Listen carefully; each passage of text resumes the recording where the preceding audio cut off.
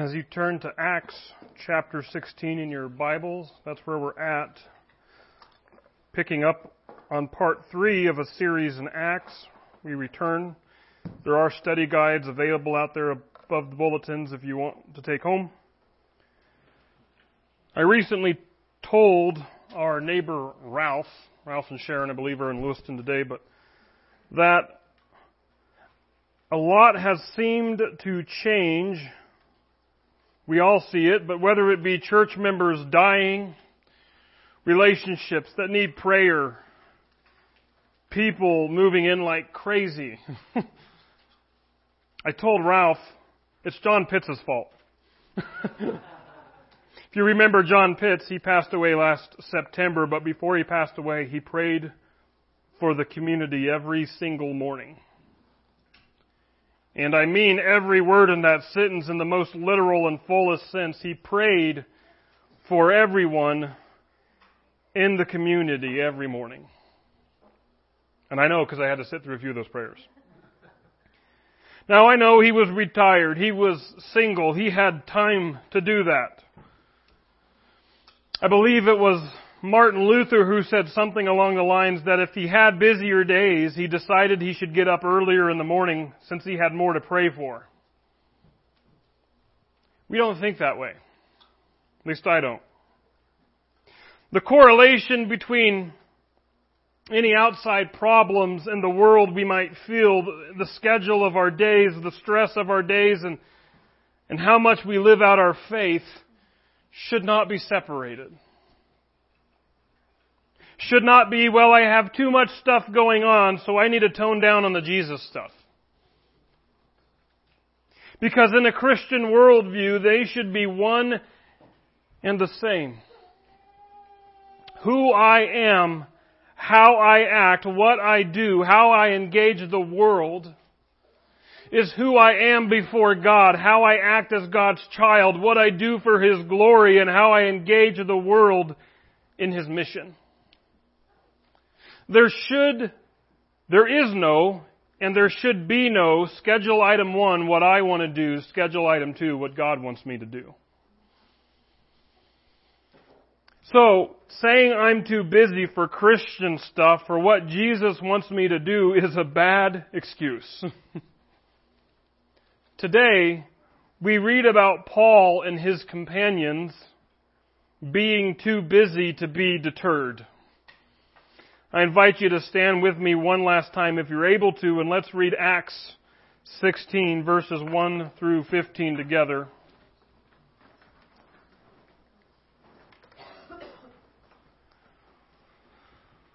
We read, Paul went on to Derbe and Lystra, where there was a disciple named Timothy, the son of a believing Jewish woman. But his father was a Greek. The brothers and sisters at Lystra and Iconium spoke highly of him. Paul wanted Timothy to go with him, so he took him and circumcised him because of the Jews who were in those places, since they all knew that his father was a Greek. As they traveled through the towns, they delivered the decisions reached by the apostles and elders at Jerusalem for the people to observe, so the churches were strengthened in the faith and grew daily in numbers. They went through the region of Phrygia and Galatia. They had been forbidden by the Holy Spirit to speak the word in Asia. When they came to Mysia, they tried to go into Bithynia, but the Spirit of Jesus did not allow them. Passing by Mysia, they went down to Troas. During the night, Paul had a vision in which a Macedonian man was standing and pleading with him, "Cross over to Macedonia and help us." After he had seen the vision, we had immediately made efforts to set out for Macedonia, concluding that God had called us to preach the gospel to them. From Troas, we put out to sea and sailed straight for Samothrace, and the next day to Neapolis, and from there to Philippi, a Roman colony and a leading city of the district of Macedonia. We stayed in that city for several days. On the Sabbath day, we went outside the city gate by the river, where we expected to find a place of prayer. We sat down and spoke to the women gathered there. A God-fearing woman named Lydia, a dealer in purple cloth from the city of Thyatira, was listening. The Lord opened her heart to respond to what Paul was saying. After she and her household were baptized, she urged us, "If you consider me a believer in the Lord, come and stay at my house." And she persuaded us. Aren't you glad I went to Bible college to pronounce all those city names? Let's go ahead and pray. Father, some of us feel like we're reading an itinerary, and we ask ourselves, what are we going to get out of this? But Father, there's so much happening behind the scenes. We forget we're not reading an itinerary. We're reading about real people who didn't use planes or cars, who gave great considerable effort to traverse so much land and geography to get your word to people. And we forget that these are people like us. You didn't empower them to be Batman and Superman. You were dealing with human beings like us. Father, may that convict us today. We pray that you would speak to our hearts and our minds as we read these words, that, Father, it would be your voice and not mine. Holy Spirit, we ask that you would do what you did in Lydia's heart and our heart. Open up our heart and mind to receive your word, to understand what you're saying. And we ask and pray this in the power and name of Jesus Christ, our Lord and Savior. Amen. You may be seated.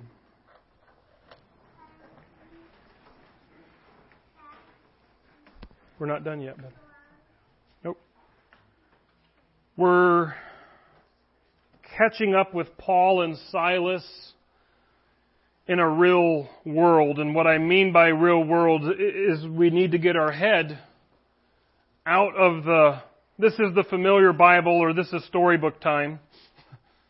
But we're catching up with Paul and Silas on the edge of a few things. First of all, a huge church council just happened for Paul and Silas. Arguably the biggest church council the Bible records. The church universal at the time decided that God had been revealing that the Messiah, Jesus, is the Savior of the world, not just the Jews, what we talked about reading in Romans 4. It was a common belief of ancient peoples that gods were national leaders and national saviors. And so Yahweh was the Hebrew or the Jewish God. Why would he care about other people? He certainly didn't want his own people to seek out non-Jews to be saved. Well, that is until Jesus showed up and proved otherwise. And actually, I would even say there were subtle and sometimes blatant hints in the Old Testament that Yahweh set his sights on the world. Jesus was preaching at non-Jews, healing non-Jews. And when Peter and Paul hit the scene, providence time and time again brought them into contact with non-Jews to preach the gospel. Until finally the council, the church decided, hey, Jesus is not just for Jews, he's for the whole world. Now this is big news, and some of you are like, you already lost me, I need to go to bed, Kevin.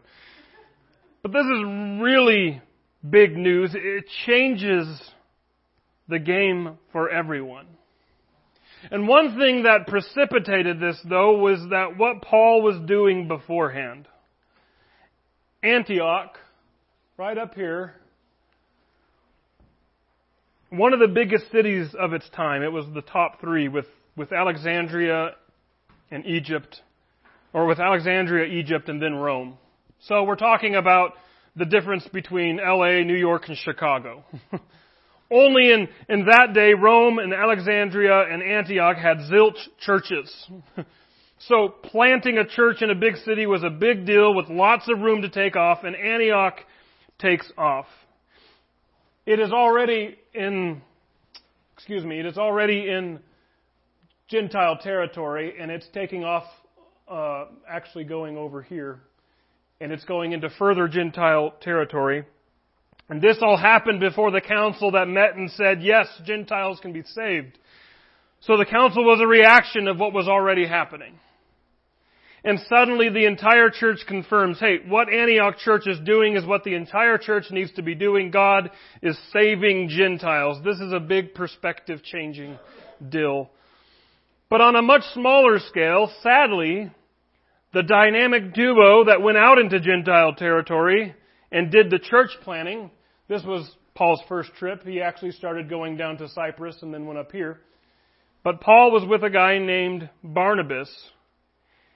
And what just happened is Paul and Barnabas split up. Paul and Barnabas headed out into the missions field to a bunch of Gentiles. They're really in modern day Turkey. And at the beginning of their missions trip, a man named John Mark, probably the same Mark who wrote that book of the Bible, headed out with them. And then for reasons unknown to us, he split and head home prematurely. The author of Acts never told us why he did that, but the author of Acts, Luke, told us that Paul knew, and he made clear that the reason that Mark left was reason enough to not take him out again. Well, Barnabas disagreed, and Barnabas wanted to give Mark another chance. Paul was not okay with that matter, so he picked another guy named Silas. Not that Silas, but picked another guy named Silas, and he said, have fun, Barnabas and Mark were headed out. That's not in the Bible, but this was a real world with real people and real problems. This problem, this setback, it doesn't deter Paul, though, and it doesn't deter Barnabas. Paul strikes me as a stubborn man, almost unable to be deterred, but we can learn from this. Setbacks, sins, my failures do not, by God's grace, and that's not just a saying, that's the truth. By God's grace, my failures do not have to deter me. My disobedience is the only thing that deters me from accomplishing what God has for His mission on my life. Paul and company are too busy to be deterred. We read about this in light of three truths, three movements in our study today. Sacrificial busyness. Then we're going to look at selective seed throwing, a nod to Jesus' parable of the 4 soils that Everett read for us. And then we're going to look at salvation and settling. And because I went to Bible college, I made them all start with S. You're welcome. Sacrificial busyness, selective seed throwing, and salvation and settling. First, we see sacrificial busyness in verses 1 through 5 here. We see Paul went on to Derbe and Lystra, where there was a disciple named Timothy, the son of a believing Jewish woman, but his father was a Greek. The brothers and sisters at Lystra and Iconium spoke highly of him. Paul wanted Timothy to go with him, so he took him and circumcised him because of the Jews who were in those places, since they all knew that his father was a Greek. As they traveled through the towns, they delivered the decisions reached by the apostles and elders at Jerusalem for the people to observe, so the churches were strengthened in the faith and grew daily in numbers. We think backwards than what the Bible would have us think. We think this way. What's my career? And then, where does church and doing Christian stuff fit into that? The Bible seems to point our lives this way. I'm a child of God, a Christian, His. How is my career going to yield to that? How is my faith, which is first and foremost, going to dictate the rest of my life? That's how it should be. I know all of you don't mess up this way when you read the Bible, so this will just be a confession time for me. But I have a tendency to look at the New Testament apostles and Paul in this weird, esoteric light where I say, well, these men, completely different from us, had their entire vocations wrapped up in ministry that Jesus hand-selected for them. Yes and no. Yes, Jesus hand-selected these special men for the task of building the church. But what do we think Jesus calls us to do? When He calls us, is it not to completely reorient our lives, to crucify ourselves, and live our lives in light of His calling? Everything else is subordinate to that. Kevin, are you saying we all need to be pastors like you? No. I'm saying teacher, retired, grandparent, farmer, rancher, or even pastor. That's all subordinate to the real significant calling that Christ has called us into ministry. I know a lot of pastors, and I might be one too, that are lousy children living out God's entire call in our lives. Paul was a Pharisee, theologian, missionary, tent maker, but he always opened his letters, Paul, an apostle of Christ Jesus, called out by him. Paul, sinful, real-world Paul, who just broke up with his buddy Barnabas over John Mark, that Paul went on to Derbe and Lystra. We're assuming from Antioch, going up to Derbe and Lystra. 7 English words, but that was 80 miles along a rough cut road, through a narrow passage, the Cilician Gates. Can you imagine that without being blasted out? Indeed, a trek that many a men likely would have turned back. They don't have cabs, taxis, airplanes. They have hiking and caravans. Now, I can hear it now because I would be one of them. That's a lot of preparation. Where are they going to get their food? And then, this is back into the regions where they had planted churches in the first missionary journey in Galatia. This is the region where Paul would write one of his letters to.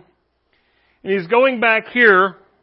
And that was the plan at the end of chapter 15 when Paul and Barnabas split. Let's go and see how they're doing. But I can hear it now. Is it worth it? There's already churches there. There's already a lot of work, and that work could be towards new regions and places that we haven't visited. Not to mention that Paul is headed back to where he had been stoned before and chased out of town. But Paul is too busy to be deterred. Paul went on to Derbe and Lystra, where there was a disciple named Timothy, the son of a believing Jewish woman, but his father was a Greek. The brothers and sisters at Lystra and Iconium spoke highly of them.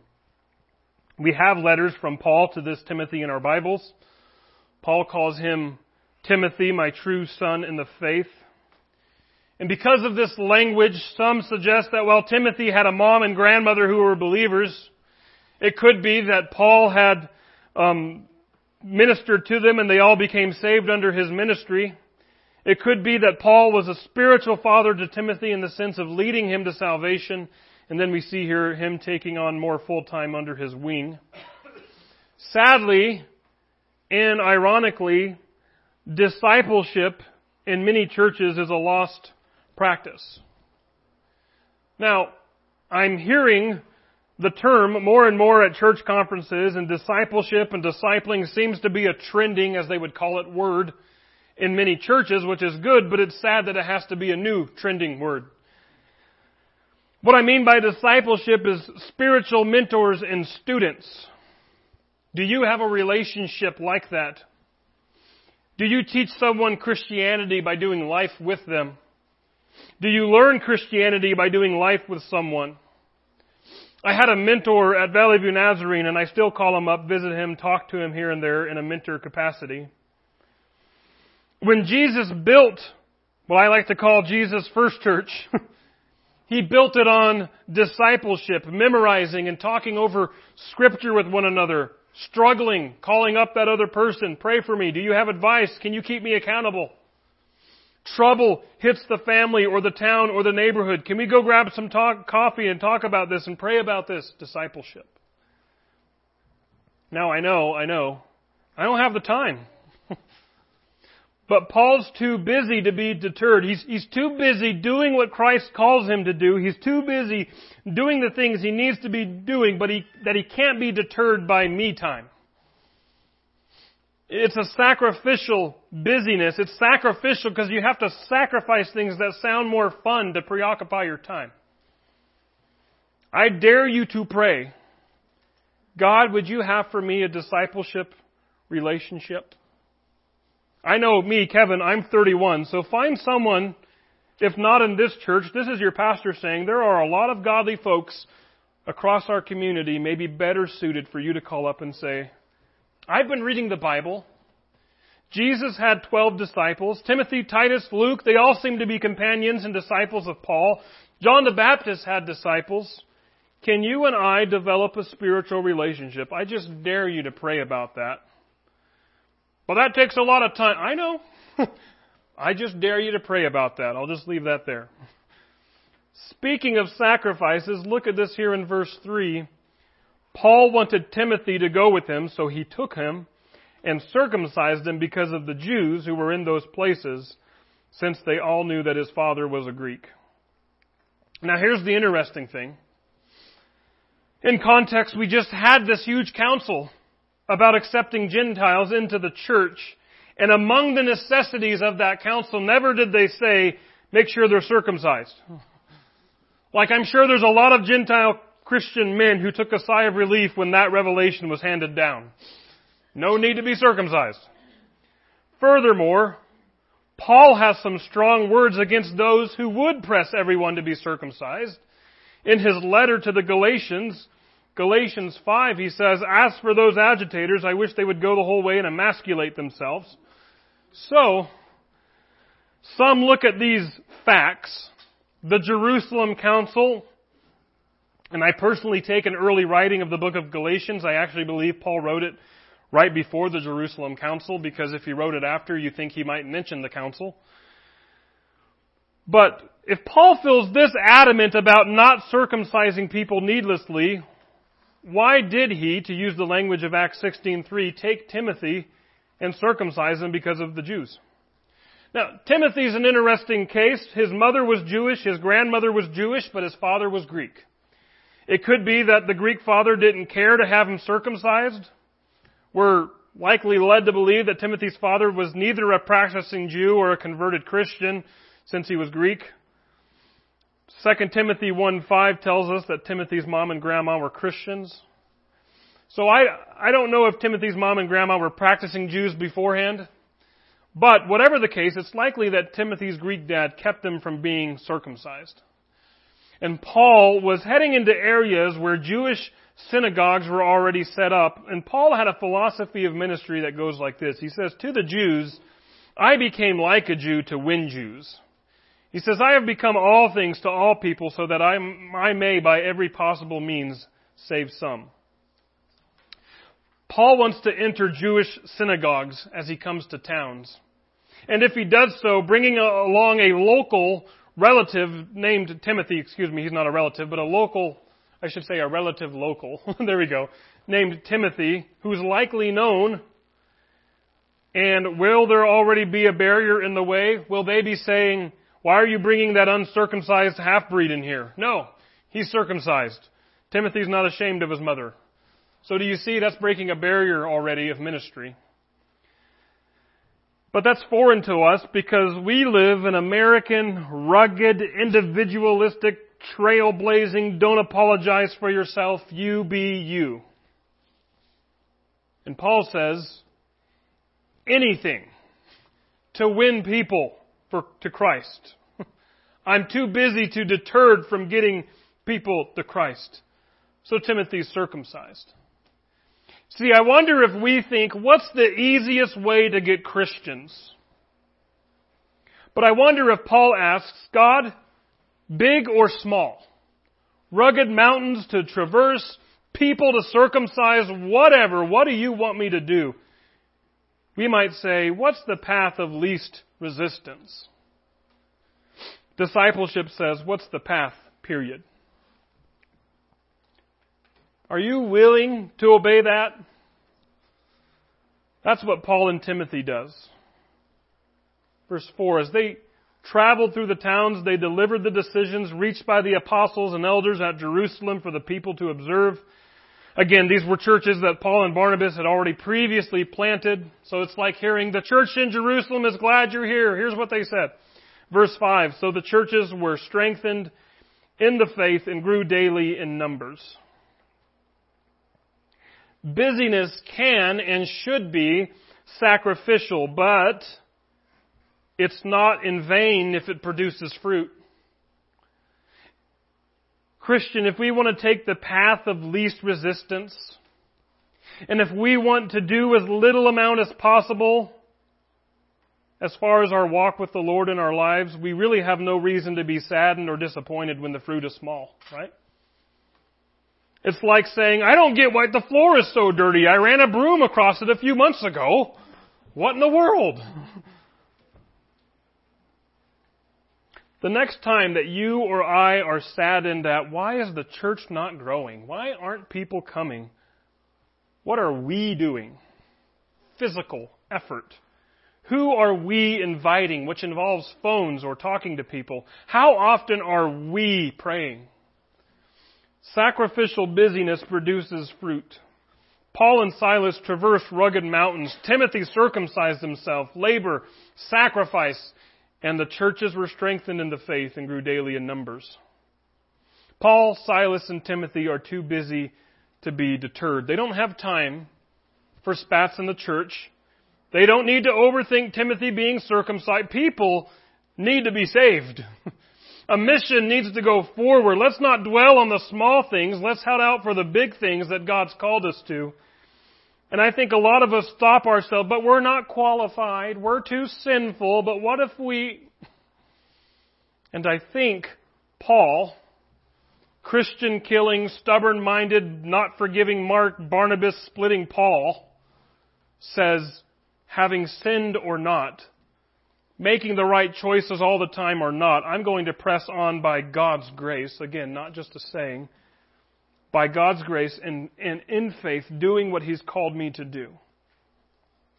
I think a lot of us love deliberating and calling it holy when that deliberation just keeps us from being obedient. Let's just be honest. Paul and Silas are too busy to be deterred. They're sacrificially busy and it produces fruit. But then God intervenes and He does this strange thing. We head into the second movement of our study and we read about selective seed throwing. Again, that story that Everett read for us. And here in Acts, we have this interesting passage where Paul and company, they just want to spread the word of God. They just want to see people saved, anybody saved. But it's not happening because God is stopping them. Let's read this passage together in verses 6 through 10. Have the map up here or before you if you want to follow along with all those names. They went through the region of Phrygia and Galatia. They had been forbidden by the Holy Spirit to speak the word in Asia. That region of Asia has cities like Ephesus and Colossae. If you know the books of Ephesians and Colossians, so Paul is going to later visit those and write letters to them. Verse 7, when they came to Mysia, they tried to go into Bithynia, but the Spirit of Jesus did not allow them. Passing by Mysia, they went down to Troas, which is a port city on the coast of the Aegean Sea, a little bit southeast of Macedonia. The Holy Spirit, the Spirit of Jesus. And then in verse 10, Luke, the author, is going to confirm that it was God, that name, God, who had been directing them. And so, for me, this is one of the most clearest passages in the Scripture alluding to the Trinity. The three names of the triune God used to talk about one overarching directive on Paul and his company.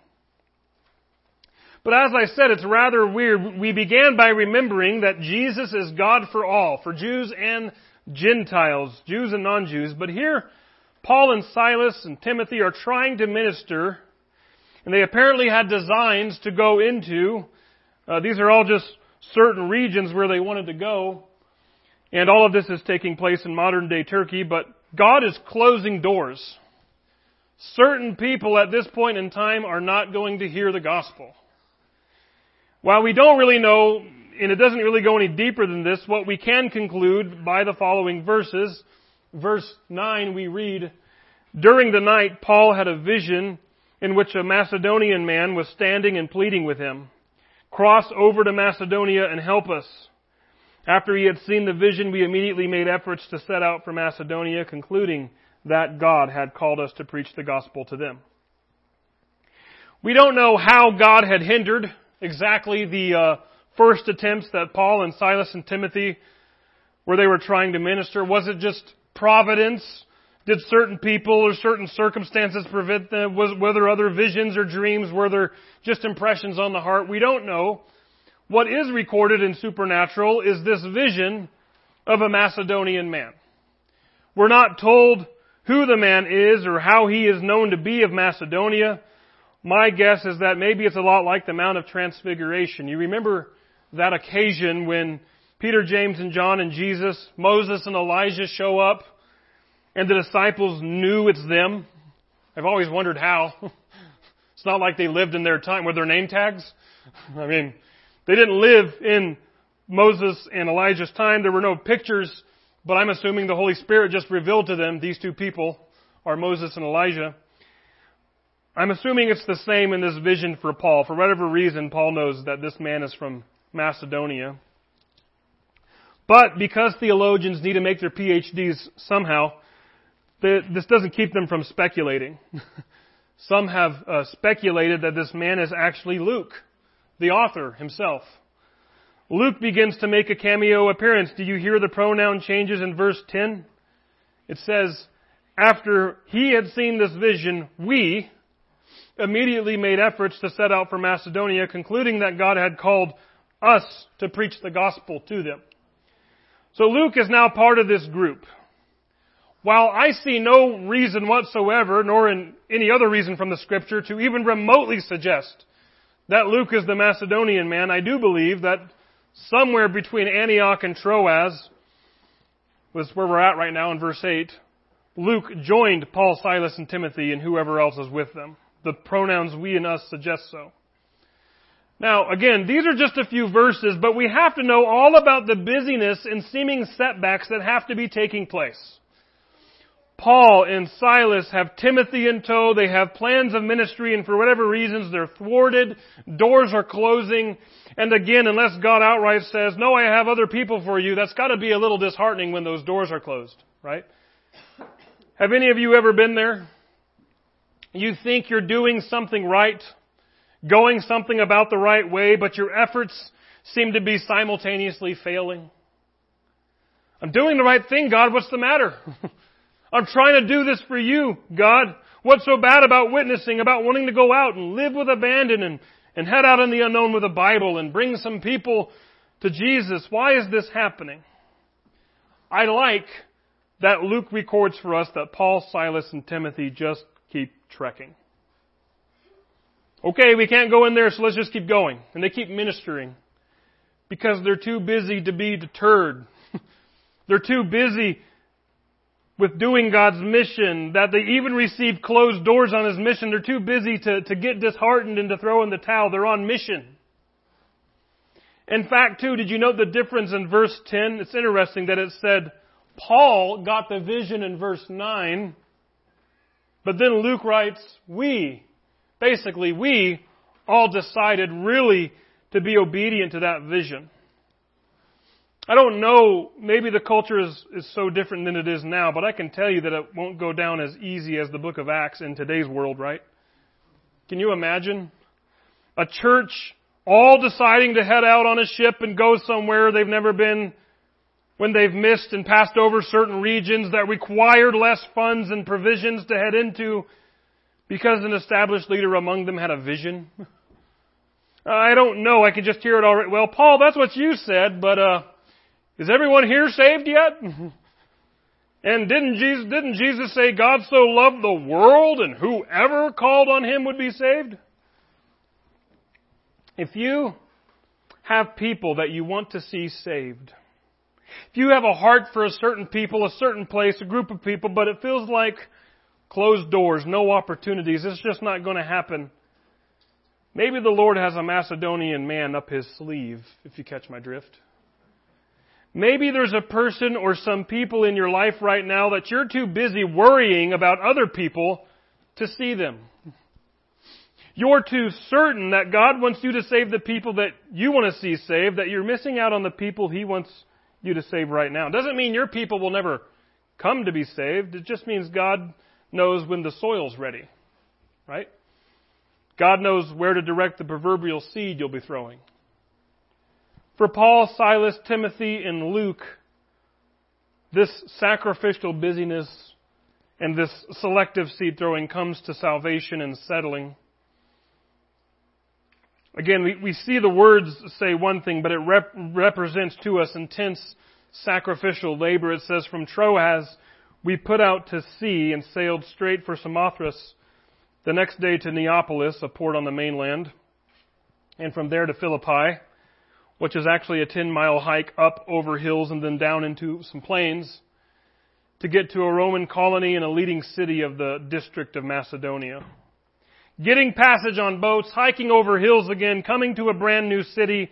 And then we read in verse 13, on the Sabbath day we went outside the city gate by the river where we expected to find a place of prayer. We sat down and spoke to the women gathered there.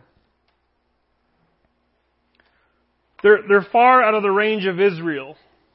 And what a synagogue required in any city was at least 10 participating men. And apparently the Jewish community is sparse in Philippi, or maybe at least the practicing Jewish community. Some commentators tell me that bodies of water were often the desired meeting place if a synagogue was absent because there were some Jewish ceremonial washings that needed to take place. So these women are coming here to gather, likely to read scriptures, and then on any given day, if a Jewish minister happens to be passing through, such as Paul, Silas, Timothy, or Luke is a Gentile, but they would likely be received. It would be like a visiting minister when you had no pastor. Great. Verse 14, a God-fearing woman named Lydia, a dealer in purple cloth from the city of Thyatira, was listening. Commentators always like to get surprised by Luke's description of people. I believe this to be the second person in Acts that gets this sort of description prior to being saved. She is a God-fearing woman, but she's not saved yet. But Luke is about to tell us her conversion story, but she was already God-fearing. Interesting. This is like Cornelius, the God-fearing Roman centurion who was already seeking God, but because of his humble heart, God brought him Peter, who instructed him about the gospel of Christ. A few things about Lydia.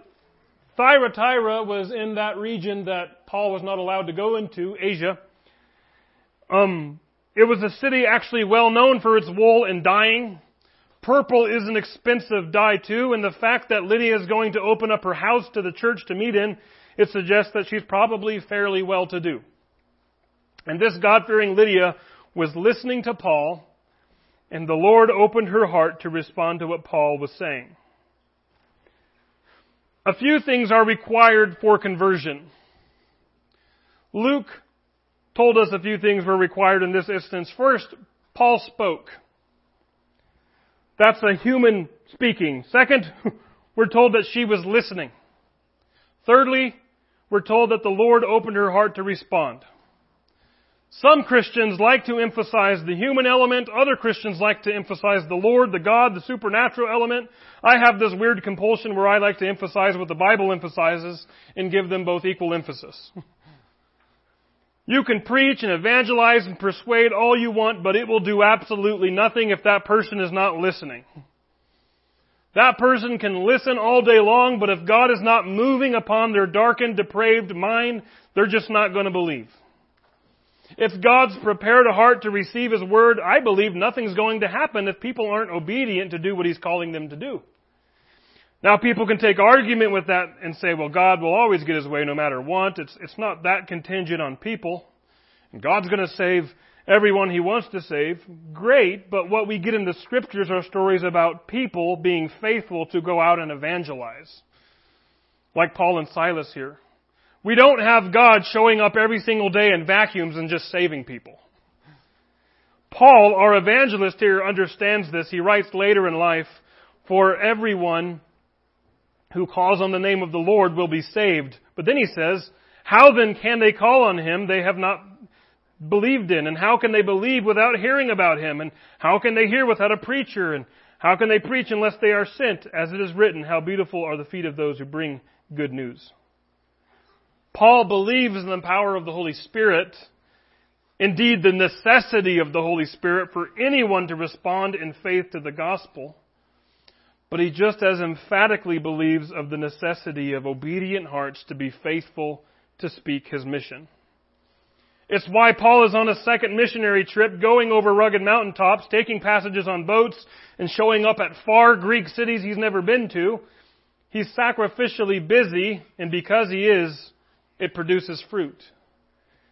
After she, Lydia, and her household which was a common reality in that day. If the host of a given house converted, their house would be expected to. It's rather shocking to our 21st century personal faith experiences. Oh, only people who have personal faith in Christ are converted. Even so, it is what it is. They were baptized. She, Lydia, urged us, "If you consider me a believer in the Lord, come and stay at my house." And she persuaded us.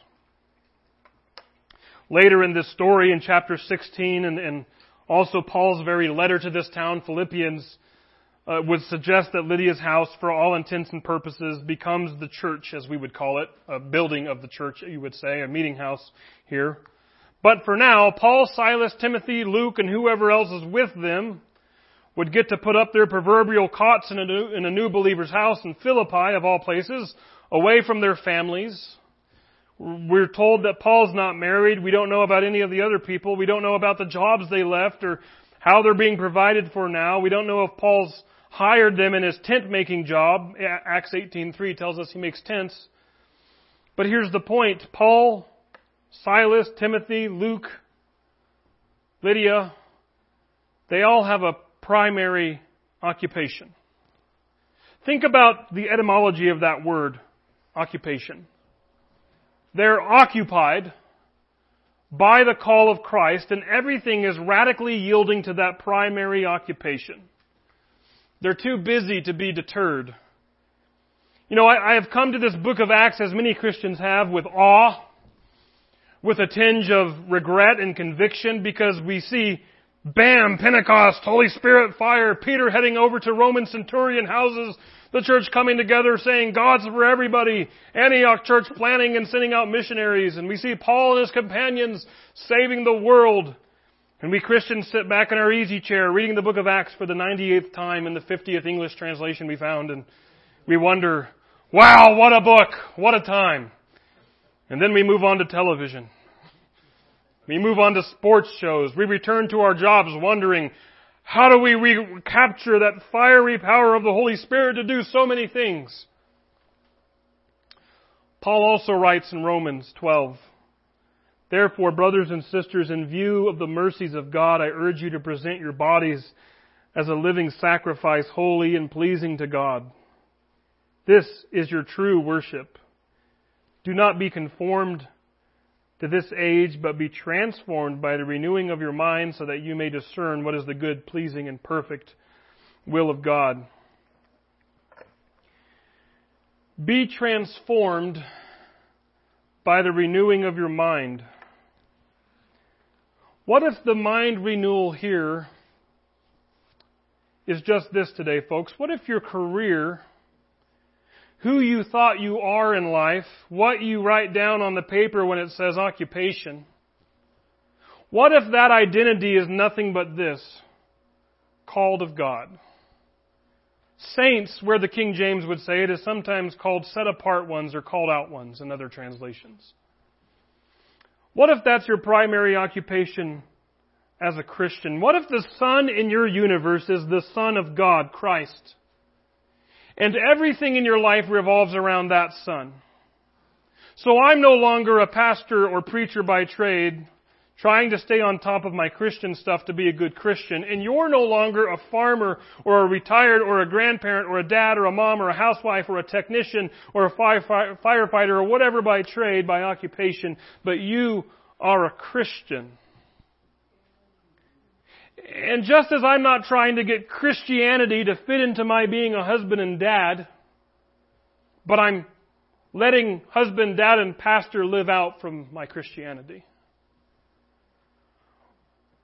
What if it's my calling as Christian to always present my body as a living sacrifice, holy and pleasing to God? What if that is my true worship? I don't know, maybe you're like me and you've counted up hours in the church, hours in the Bible, hours in prayer, primarily as where you fill up your Christian tank.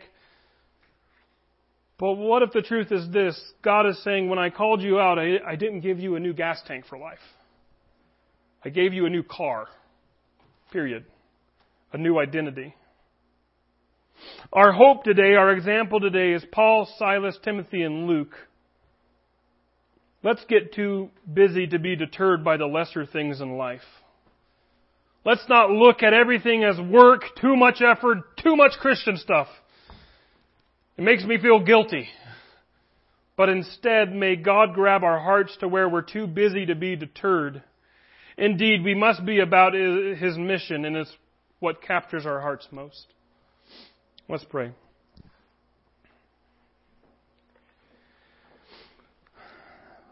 Father, it's so easy in this culture. First of all, it's easy to blame the culture, and that's not what I'm getting at, but it is easy in this culture to look at our Christianity as just another element of our schedules. Church is what I do on Sunday.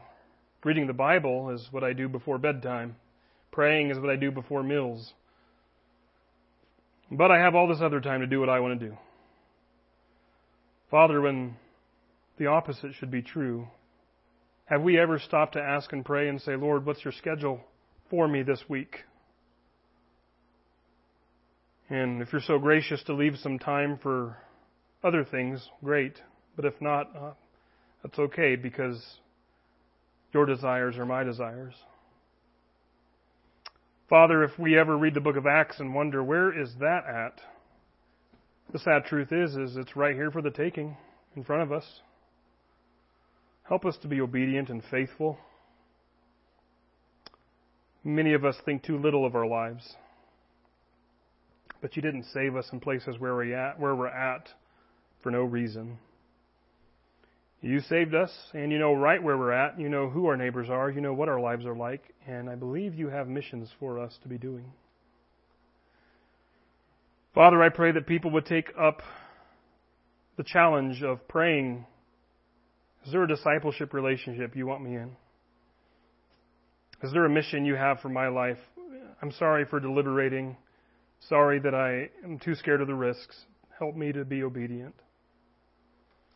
Father, we love you. We thank you. We pray that you would apply this truth in our hearts and lives for the remainder of this week and remainder of our lives.